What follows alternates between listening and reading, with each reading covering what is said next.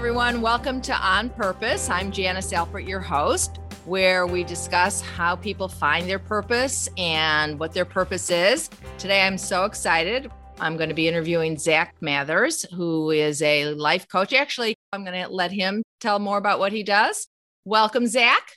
Yeah, thank you, Janice. Thank you for having me. And I want to say, I love any podcast where someone's intentional about trying to help others discover what their purpose is or why they do what they do. I love. So I just want to say, yeah, thank you for having me here. Thanks for doing what you do with the show and everything you do. So thank you. Oh, Zach, that is so sweet. Thank you. Yeah, it was funny, when I got this idea in my head, which I don't know how many listeners heard the first one. I got this idea in my head about a year ago during the pandemic and whatnot. And I remember thinking, it's something I really want to do. I feel strongly about people finding their passion, their purpose in life, but how would I do it? I don't know. And then I thought, it's too much technology and it's over my head. But I don't know, I had such a strong feeling about it that I thought if I can do this and help even one person to get on their path, then I felt like, which I think you'll probably understand, it's like an inside feeling like it's something I have to do. And then, so here I'm doing it. So on to your story. So tell me a little bit about yourself. Like, where did you grow? I really don't know anything at all. Okay. Other than you live in Hawaii now. I'll give you a little bit of the, who I am now. And okay, then we could do a kind of reverse back. Right now, I live in Maui, Hawaii. So nice. Love it. Been married 16 years. Wow. Oh, you look so young. I got three kids. I got married young. I think we were 21 when we got married. Oh, okay. Mm-hmm. And you have 3 kids. Go ahead. Yep. 3 kids. My wife and I, we do foster care. We've been foster parents for about 10 years, and we run a nonprofit that works with the foster system on Maui. So beautiful. I love that. Yeah. And then, so on top of that, so that's kind of, that's my life, my, what, I kind of get to do. But then I also have a podcast. It's called Braving the Journey. And the heartbeat behind my show is similar to you but for me, I went through some really heavy stuff. And in that, I began to isolate. And I believed this lie that I was the only person that went through it. And so I moved towards isolation versus stepping into community and going, I need others. And so, so the podcast Braving the Journey kind of launched out of this idea that we're not designed to walk through life alone, and that we're all going to go through hard stuff. We're all going to go through different traumatic moments and experiences, whether we put them on ourselves or someone puts them on us, but we are. And my hope in the show is that people hear stories and they go, wow, I'm not alone. And that's the first step for them to move forward in a healing direction. Oh my God. I have such goosebumps. I love it. So that was the initial. I started the podcast, and similar to you, I bought a bunch of gear off Amazon. It sat in the box for like 3 months. Yes. And I told myself, I was like, oh yeah, I'll get to that.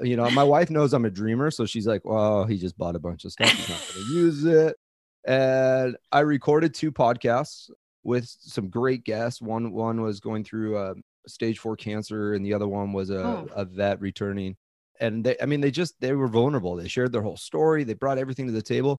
And then I just felt this sense that I was like, I couldn't move forward without taking some time to record my story, because I was asking people to be vulnerable, and that I wasn't really sharing my story.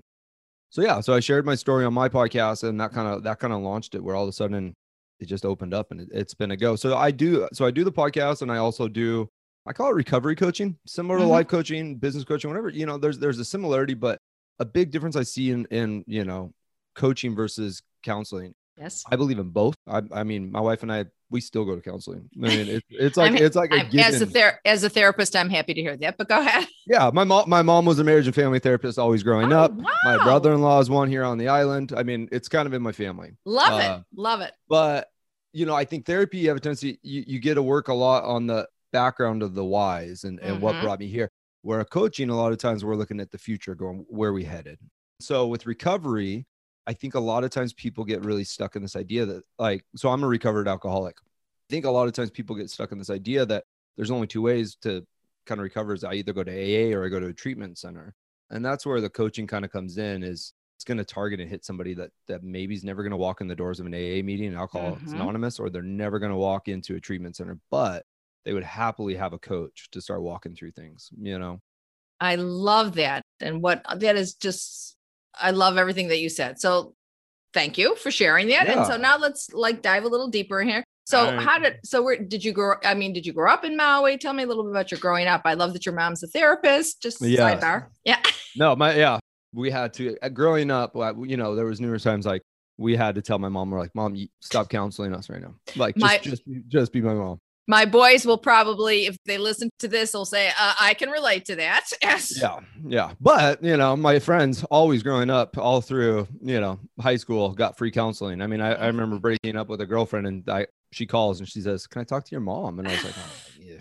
You know, so, but no, so my story is I grew up in a great house. You know, I grew up, my parents are still together, loving parents. My dad and I had a connection bond that was more on that we worked hard together, we played hard together. What did your dad do? He was always a mix of him. I mean, he did real estate for a long time, construction for a long time, was part of the family business doing sales for a long time. So kind of a mix, but he was always the guy that would always push me into, you know, he'd be like, hey, let's buy rock climbing gear and rock climb. Hey, let's buy whitewater kayaks and learn to do this. And so we always, growing up, I was always the one, like, just my dad and I would learn to play hard together. And he taught me to work hard, you know? And so we had that relationship, but we didn't have a, you know, real strong, I mean, my mom was the one I would talk to. My dad was the one I would learn and play hard with, you know? Sports. Yeah. And so that was kind of my childhood growing up. And, you know, what I discovered in my story is really whatever I put my mind to when I was going through high school or whatever I was like, I am going to start this, it worked. Okay. And I mean that by like, let's see. So, went to college in Southern California. And so you didn't grow up in Hawaii then? No, I've been here 8 years now. And that's kind of part of the story of getting here. But, you know, I grew up in Coeur d'Alene, Idaho. The Northwest, but went to college in Southern California. A couple of years into college, decided I was going to start a nonprofit and filming short little documentaries of basically the idea was we were going to show suffering and injustice around the world. And so we bought around the world airline tickets and started working with, you know, child prostitution and children soldiers and, you know. So you're like 19, 20 years old. Yeah. So 19, started a nonprofit with Zach, you're like amazing. Go ahead. No, but see, so this is where it was, though. It was like this spot where anything I was putting my mind towards, it was really working. So start the nonprofit, travel around the world. It goes well, come back, get engaged to my wife. We moved from there to Seattle, Washington to help start this small church community. And then my wife and I still have this idea that we're going to start an orphanage. So we travel through South America, studying different orphanage models and going, you know, what works, what doesn't. Okay, Zach, you are the ultimate do-gooder, but go ahead. Yeah. So anyways, moved back. At this point, we moved back from that trip. We moved to Coeur d'Alene, back to Coeur d'Alene, Idaho, my hometown. Okay. And is she from there too? Your fiance? No, she's from the Northwest. I mean, your wife? She's from like Redmond, Bend, Oregon kind of area. I know exactly where that is because my granddaughter went to boarding school there. So I've been there many times. Beautiful area. It's a beautiful area too. So so she, you know, so we moved back to Coeur d'Alene, not really still knowing what we were doing. We still thought we were going to move internationally, start an orphanage, do something. And we get to Coeur d'Alene and all of a sudden I find myself in this position of lead pastor at the age of 22 now. Oh my goodness. I mean, did you go to pastoral school? Is that what you? No, I mean, I was going to school for, I had a minor in business, major in religion. Okay. Is what I was doing, but I never finished because I stopped, I stopped going to school and started the nonprofit. So I didn't finish school till a couple of years ago. But yeah, so I, you know, started pastoring the church. This church starts growing and we're, you know, so again, it's a spot where like anything I really put my mind to, it's working. Do you remember during all these times that you had like a feeling inside, like I should be doing this? Is this something like it's a calling or you just? I felt like it was part of my identity. Like, you know, it really was. But then, you know, about 3 years into pastoring, the church is about 150 people and it's growing. I'm young. So young. I'm so like, young. I know. I look at like a 22, 23-year-old now and I'm like, no way. What the heck was I thinking? Yeah, go ahead. Yeah. And so you know, what happened though was I really got stuck in this spot of believing that I had to have all the answers for people, that I had to put on this facade that I had it together. And I didn't inside. I at this point in my life, I began to have so much anxiety and worry. And am I going to have the right? Are we doing the right thing? And all these things. And yet I had no idea how to process it or how to bring it out or how to share about it. And so 3 years into pastoring, my wife is pregnant with our first kid. I ended up having an affair. So, oh, wow. And like, honestly, I just don't love even the word affair. It sounds sometimes too pretty. Like I cheated on my wife, and I couldn't live with it. And I knew the consequences to my actions. So I came home one night and I sat down with my wife and I just said, hey, this is what happened. I swear I'm going to start crying. I mean, that is so brave, but go ahead. Yeah. And so at that point, my life exploded. So all of a sudden, my wife and she left, took our brand new son. And I would imagine she wasn't like, oh, that's okay, honey. Let's just kiss and my make wife up. My wife is a very strong-willed, amazing woman. You know, it was one of those when I was sharing, I knew I had to share this with her. I knew we were done. Like I didn't see her staying around. I just didn't. Oh, wow.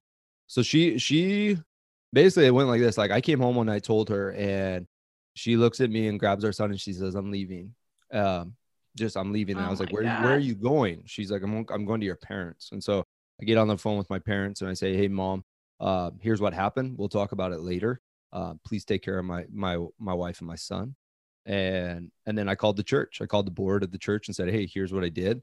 And so within a 24-hour period, I lost my marriage, my son, and my job and my community and any form of belief in myself, you know? And so that was my big, like, blow my world up moment. I bet. And I, so I went down this road of, I started working really hard to kind of restore any chance I had with my marriage. You know, I got into counseling, I started doing that, but I still had so much shame around my actions. Because what it was one of those, like, everybody has them. We all have these, like, I'll never do that in my life things. Yes. And that was one of mine. That was one of my moral compass codes. Like, I would never cheat on my wife, and I did. So then I was left with this identity crisis of like, well, who am I then? Like, what do I even believe about myself? What do I even believe to be true? And I had so much shame. The shame was the biggest part for me. And I didn't even address it extremely well, even with counseling. You know, I think I even hid the shame there. You know, I would work on the outward side and things would look good, but there was so much shame that I began to drink. It was my only form of, like, it would just give me at least a reprieve or a moment of not feeling it. Well, and so that became my rhythm. My wife and I, we a long road, but we worked towards reunifying and got back together. Okay. And I'm sure that took a lot of work. I mean, yeah, it's all, it's one of those funny things where it's like, it can't even describe how much work it was and how much she put in on her part and how much we both said, like, I mean, that's when I said we still go to marriage counseling. I mean, it's become a rhythm. We see a counselor on a once a month basis right now, and it's more of a maintenance at this point, but like we're constantly in check-in, you know, and because marriage is hard work. Any of us that have been married longer than a second we can love our spouse and be attracted to them, whatever, but things come up and it's what you do with it, you know, that matters. Not that it's not going to happen. Yeah. That it's going to happen. There's going to be issues that come up, and at different stages of life, different things come up, and it's what you do with that. Yeah. So, but I mean, I both of us, if you even ask her, we wouldn't trade our story because I don't think we would have the depth that we have inside of our marriage if it wasn't for this stuff. I don't think we would have learned how to fight well, communicate well, how to deal with conflict. I think we just would have kind of had this easy American dream on a superficial level, though. Yeah, on a superficial level that never really was true, you know? Exactly. And but yeah, so I mean, the shame knocked me out of the game. I mean, it knocked me out of, like, and I don't just say the game of, like, what I was doing career-wise. I say, like, even as a dad, I can look back now and go, like, I wasn't giving my kids my all, you know? Okay. I was still a good dad, but I was a closet alcoholic at this point, and I was really good at. So you're back with your wife, but you're still drinking? Yeah, but I'm drinking. I mean, alcohol, like any addiction, is progressive. Right. So it was really not that. I mean, it was, you know, a little bit here, you know, or I would find myself, I would drink in my car just a little bit before So you I were like took a it. high functioning. It was high I was a functioning. very high functioning alcoholic. Yep. I hear Which made it difficult though, because you. I didn't know where I fit in. Once the decision kind of was like brought to the table, like, hey, I think I have a problem with drinking. I'd walked into the rooms of AA and I go like, it's hard because I didn't feel like I fit in there, because everyone's talking about their terrible childhood traumas and this living under a bridge, and I'm going, being in jail, whatever. Yes. Yeah. And I'm like, man, I'm a really high functioning alcoholic that I don't know if and so I still, now I go to AA like a couple times a week, because I found my own place in it, and how I can fit in there. But at the beginning, I didn't know. I was like, man, I'm not like these people, and so I was always looking for the differences versus the similarities. And I've learned a lot now to look at the similarities versus the differences. Okay, listeners, listen to that, because the truth of the matter is, with all our struggles in life and how we try to find ourselves, we do have more similarities than differences. But if we're only going to be looking at, well, they're so different and I can't, then we're never going to really be able to be honest with ourselves and who we are. So no, I agree. love that. I mean, and that is, and the world becomes more, I can have way more compassion and love for people when I look for the similarities that we should carry. Like I have a lot of friends right now that are going through some pretty heavy divorces. And I can sit there and go, I can find our similarities and struggles and go, man, that is really hard, and have compassion in the moment, versus look at the differences and go, oh, look, I made mine work. Why can't you? And it's very different. So it's just a perspective. I totally. And compassion to me is one of the main cornerstones, I think, of feeling a more settled in life filled with inner peace versus anger and negativity. And like you're saying, differences. So compassion is great. So you started your recovery process. Yeah, started my recovery process, but never really fully accepted it for myself. I think I was doing it for my wife, or I was doing it because the counselor said I should. Okay. But I would have long kind of bouts. I would have 6 months of, not drinking, sobriety. And then I would go out one night and just get hammered and come home, lie to my wife about it. And then we'd put ourselves back in this cycle of, does she trust me? This deceit, this dishonesty. And we ran this cycle for a long time. And things got good for a while, where it was like a year I wasn't drinking. And then you feel like you're cured, you're done. Yeah. And so then you're all good. And then we felt this kind of sense of freedom to like leave Coeur d'Alene and move to Maui. And so we moved here 3 weeks after the idea popped up of like, hey, it's possible. And we just packed up. My second child was just born. She was only a month old. Oh, wow. So we packed up, moved here. And did you know anybody in Maui, or you just always thought it was beautiful? No, we vacationed here a lot, and we kind of knew the area. But I mean, once again, I was just that. I packed we left our house fully furnished back in Idaho, packed up like 6 bins of stuff, moved to Maui. I rented a condo for 5 days, and I figured after 5 days I'd be able to find somewhere for us to live. And oh my God, I'm anxious just thinking about that. Oh man, I got here, and I'm not kidding you. The rental market was insane. The first place I look at, they're like, you are our 60th applicant today. Thank you. And I was just like, uh-oh. I was like, oh, this is not going to work out well. But yeah, got a place on the 5th day, and that was 8 years ago. So yeah, we kind of moved here with the idea that we're like, let's go stay here for a year. But we fell in love with the island. My family, they followed us out here. So like my sister and brother-in-law are here. My parents are here. My wife's parents are here now. Everybody kind of came. That's so wonderful. I love that. But so my journey was, we got to this, beautiful island of Maui, started making great friendships. I am doing wedding photography at this moment in life, which is a great industry on this island. And all this You're a very talented fellow. You have a lot of multi-dimensional capabilities here. Yeah. Jack of all trades. They always joke with me, but, but the big thing for me was I still never addressed the shame. I still internally believe this lie about myself that I wasn't good enough, that I was unworthy, that I was that I screwed up too big to have any impact in the world anymore. And like, if I really looked at, like, if you look at, like, you talk about purpose or identity, I use the word identity a lot. I believe at the core, my identity is to help shift culture. That's what I love to do. I love to step into an environment of whatever it is, whatever culture it is, and and look at it and go, how do we make this more loving, compassionate, kind? How do we shift people's perspective and change? Beautiful. And so that's what I love to do. And so then all of a sudden I believe this lie that I wasn't worthy of being able to add any value into the world anymore. So I kind of just numbly walked through it, Okay. and still drinking at this time periodically, on and off, Okay. on and off. I went to an outpatient treatment program. Okay. And that series of events happened by, I shared with a close group of our friends here that, hey, I think I got to really struggle with drinking and I can't get a hold of it. And one of the gals in there was like, well, why don't you go talk to my friend?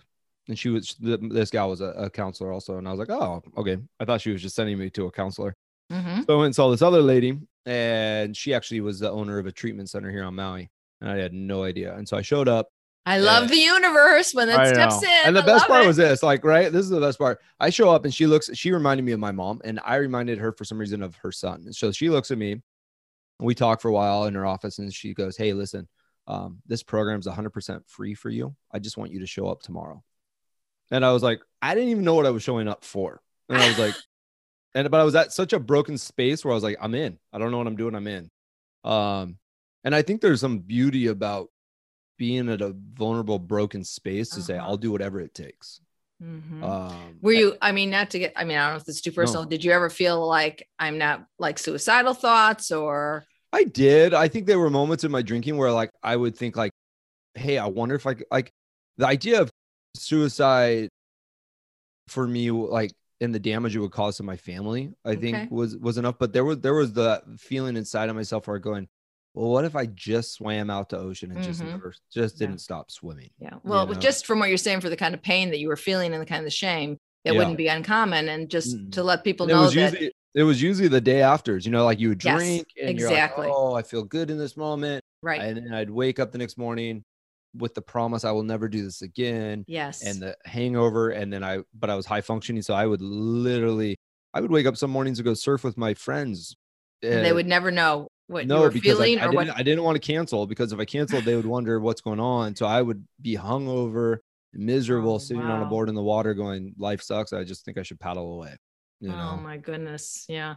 So what do you think gave you besides, I feel like the universe, you talk about a spiritual life, you were a pastor and like, something bigger.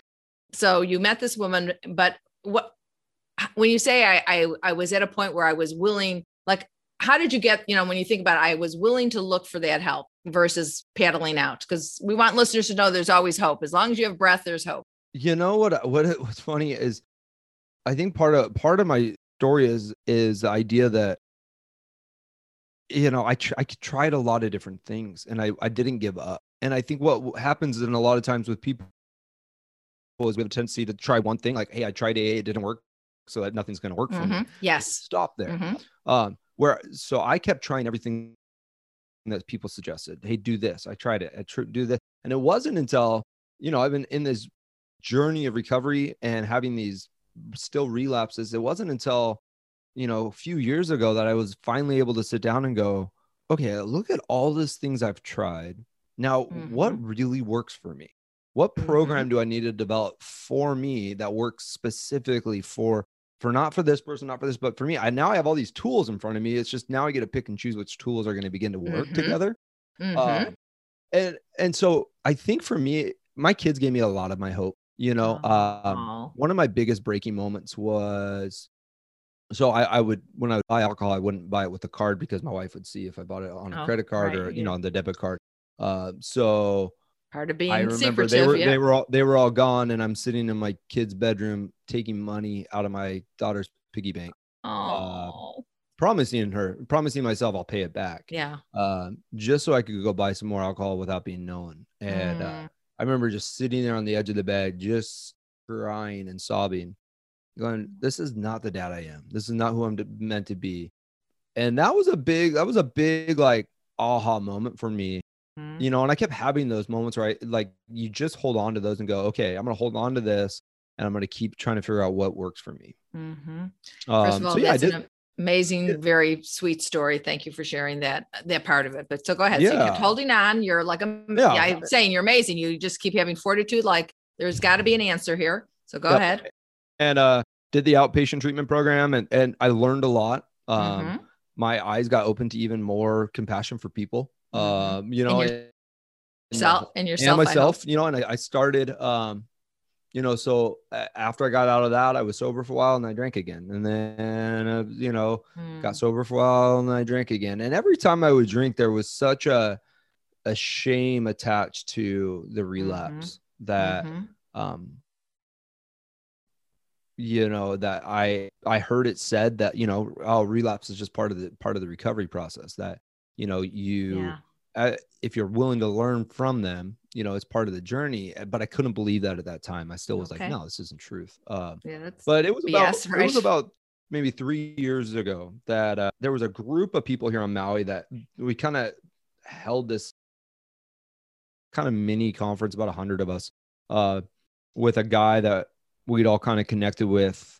And he talked a lot about identity and a lot about like, what is our identity? Who are we? And if we learn to be quiet and listen, we can actually begin to hear our identity of who we are. And it was in those moments that I began to learn to be quiet enough to listen, that I began to hear, you know, that my identity is not an alcoholic. My identity is not the guy that cheated on his wife. My identity is not this guy full of shame and fear. And I really began to believe it. And for the first time again, that I began to really believe that, no, my identity is not wrapped up in those things, you know? And when I personally, internally believed it and go, yeah, these are struggles. And yes, they always will be. And yes, they are things that I will choose to work on a daily basis, but they don't define me. And that's, I think, our problem is so often is we as humans, one, we believe this weird lie that we're not going to mess up and struggle, and we're going to have it all together. And that's not true. I'm a ragamuffin. That's how I look at myself. I'm a mess, and I'm going to mess up again. And first of all, I'm smiling because when I read my quote, you know, I think you're my 8th episode. I don't know. And I always do a quote at the end, not knowing exactly where the podcast is going to go. And it's like crazy when I read what I picked out for today. It's sort of, anyways, awesome. But you're right. We're here. We're going to suffer. We're going to screw up. And that's part of the learning process and the journey, especially you use the word identity, which I totally agree with, but we can't really know what our purpose is if we're not also in touch with our identity. Like, who am I and what kind of impact do I want to have on the world? Yep. And that takes time. I think that just takes time, learning to listen and learning to be quiet, because our world is so loud. So loud. And so right now, tumultuous. Ugh. Yep.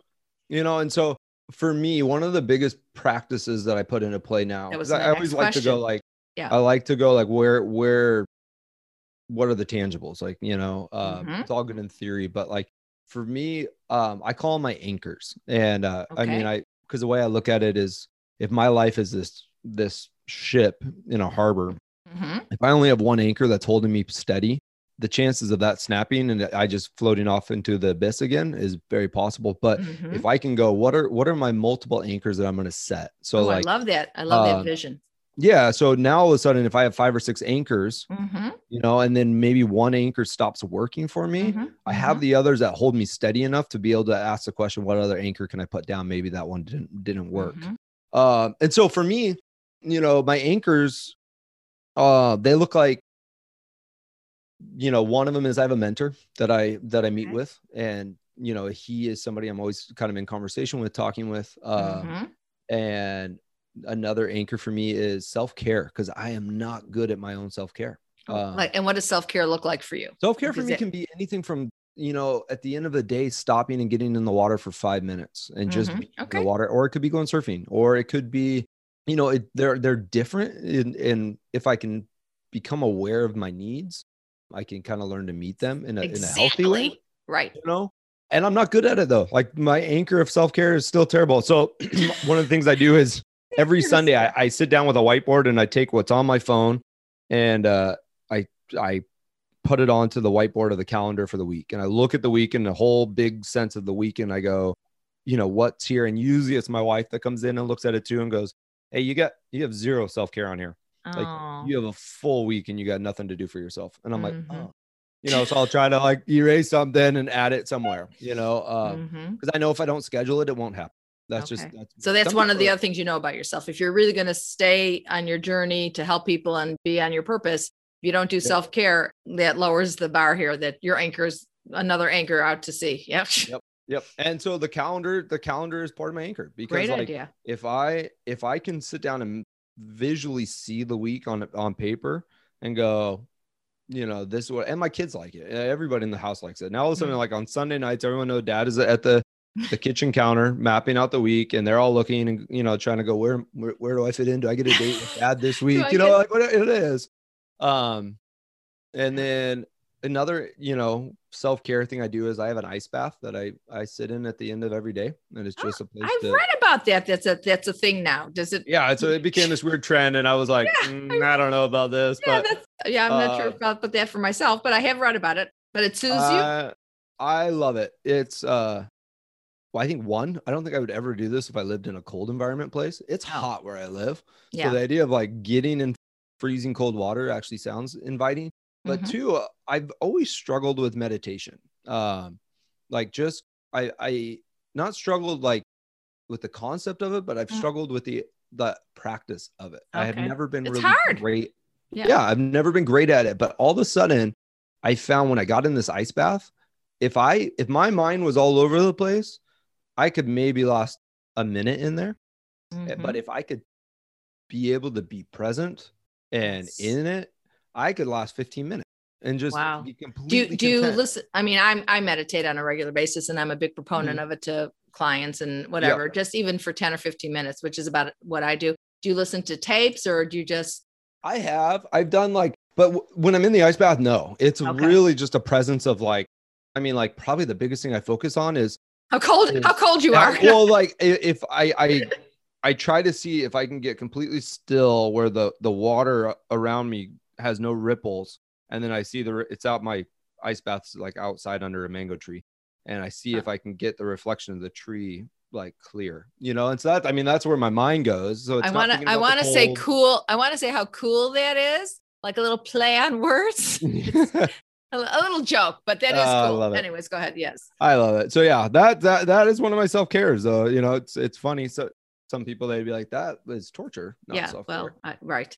I think it sounds wonderful for you. Probably not something I'm going to be doing, but I have heard about it. So it must do some good things. Yeah. All right. So you work really hard to do self-care and whatnot. So in terms of like, when you're thinking right now, if you were to say, so it sounds like you feel like you're on your, you're more in touch with your identity, you're more compassionate to yourself, and you're kind of on your purpose. So which if you were to kind of encapsulate, like, what do you feel your purpose right now at this particular time in your life? It doesn't have to be one thing, which I always tell people, you don't have to have just one thing. So what comes to mind? So like wrapped in my identity is this idea that I'm like a cultural architect. Like I like to help. So, right. That's what you were saying. Culture, right? Yeah. So right now my focus is helping shift the culture and how we see sobriety and how we see alcohol and how we see that in our culture and how we actually, what are the beliefs that we have centered around alcohol that aren't true, and helping just begin to make that shift and change. So there's that. And then the other side is the foster care system that my wife and I get to work with. Is same thing. Like my heart is to change. There's a weird stigma around foster care in America, and there's half a million kids in foster care system, and yet we don't address it, deal with it, talk with it, and so helping shift the culture of how we see and love and change the system. Because if we don't change the system, the kids that are currently in the foster care are going to be the kids that are in our prison system, and they're also going to be the kids that are going to have their kids in the foster system. It's a cycle unless we change it. So first of all, I can hear that both things, both in terms of changing the cultural feeling around alcoholism and sobriety, and as well as helping foster kids. Yeah. I'm sure everyone else is going to feel this way too. How wonderful. And how, when we help others, usually we have a feeling inside, like we're on the right path. Is that what you kind of feel inside? Like, it doesn't feel like it's you. First of all, the listener can't see. Let me just say, Zach's adorable and he's articulate, and you're open and you're vulnerable. And I can hear the compassion and the commitment to not just, yes, helping yourself, obviously, because you can't help other people if you're not helping yourself. Yeah. So you're doing all of that. But on the inside, does it feel like work, or, I mean, what's it feeling like for you in your day-to-day life? No, I mean, there's a lot of joy. It's funny. The days that I get to do like Braving the Journey stuff or working that's the name of his podcast. Just so give that a little plug, because I'm going to listen to it, by the way. Like the podcast, or getting to work with other alcoholics, or like right now I'm trying to finish up this 30-day sober challenge video series that, so you can get a video every day that comes to you, and it's kind of just walking you through this process of sobriety. When I get to work on these things, it brings a lot of life to me. I'm not full-time in it yet, meaning that like I still bring in income from my family elsewhere. Okay. And I pray that soon, my goal is by the end of this year is that everything is transitioned to full-time there. We're hoping to start offering these 5-day intensive retreats here on Maui that are going to be these like sober retreats, where the biggest thing of it is we're going to dig really deep at the why, like what's the why behind the drinking, not the drinking itself, but what's the deep part of the why. Yeah. And then also giving people those practical anchors, going, hey, let's look at your anchors and figure out what they are and how do we put them down, and let's practice them here. Right. And figure out which ones you take with you. It sounds like you built a nice community around you as well, in terms of, friends and family. Like you said, we can't live on an island, even though you are. We have to have, I'm just a little comedian today. But we have to have people around us who are going to support us on our journey. And it sounds like, you and your wife are on the same page. And again, not that everything is perfect every minute, especially with 3 little kids. I'm sure there are challenges there, but nice that your family is there. How nice is that? But mostly what I'm hearing is that on the inside, you feel very joyful in doing this work. And I'm using the work in quotation marks. And that ultimately your hope is that it's also going to give you enough financial freedom to whatever else you're doing in your other, what's your other, how in terms of what's your other actual, like that you're. What do I actually do to make money? Yeah. If I may ask. Right now, no, you can ask. Okay. Right now I have, so I remodel condos and still shoot weddings. So like right now I have 3 condos that we're in full remodels on, and weddings on the books. You are such a talented, as I said, multidimensional person. So, but this is what I love of what I'm hearing about this story for hopefully the listener too. So he shared his whole story, which was, thank you so much to be so open and vulnerable. I love that more than anything, because I think we have to learn from other people's stories. Yeah. And you have all these talents. I mean, it sounds like you're great in sports, and you can do construction, and you're a photographer, but mostly in your heart, you're like a giver, and you want to help people. And that's what gives you the most inner joy. So not that the other things, there's nothing wrong with doing the other things at all. That supports your family, because we do have to eat. But that your goal is to keep doing the stuff that gives you the most joy, and with the hope, which I think will be, by the way, I'm just saying my own gut feeling, that you're going to do well financially and continue to help others. I mean, I love your idea about your retreat. Who doesn't want to come to Maui for 5 days, sober or not sober? I mean, whatever. Yep. I mean, I've been to Maui. I love it. So thank you so much. Any other closing thoughts that you would want to kind of say about your journey and your purpose? And no, I mean, right now, I think I just want people to know, I think what we have a tendency to do is play the comparison game. We hear podcast, or we see somebody else and we go, man, I want that. I want to be this person. I want to do this thing. And that's not, see, this is what I think has become so fun for me to understand, is that we are each unique, that there's not one other person in this world in all of the world's history that is you in this moment. Totally. And so when all of a sudden we try to be somebody else, the world misses out on who we were meant to be for the world and for us. And so I love that. Yeah. So for me, like, I am me, my identity is me, and no one else in the world will ever get to be me. And so if I don't bring me to this world, the world misses a part of it. And so if we could all live and wake up with this idea that going, I'm not going to be this person, I'm not going to be what I see on social media, I'm not going to be this, I'm going to sit quietly and go, what do you want me to know today? Who am I? What do you want me to do today? And then we begin to operate out of that space. The world. First of all, if you were right next to me right now, whether you liked it or not, I would have to give you a hug. Just saying. I like hugs. So. A virtual hug here. I agree with everything you're saying. Really, really great. Thank you so much for sharing your story. lots of words of wisdom. This would be the kind of podcast I would have to, and I might listen to it again, because I think you said so many things that were so heartfelt and really so helpful, and particularly what I'm trying to get across here. So I love what you're doing. So keep it up. Oh, thank you. Thank you. Thank you. So this is what I picked out for today, not knowing exactly where we were going. Okay. So here's what it is. It's by Helen Keller. Character cannot be developed in necessarily ease and quiet. Only through experience of trial and suffering can the soul be strengthened, ambition inspired, and success and purpose achieved. So just kind of what we were talking about, that you have to go through crap sometimes to get to the other side. So just going to say it one more time. Character cannot be developed in ease and quiet.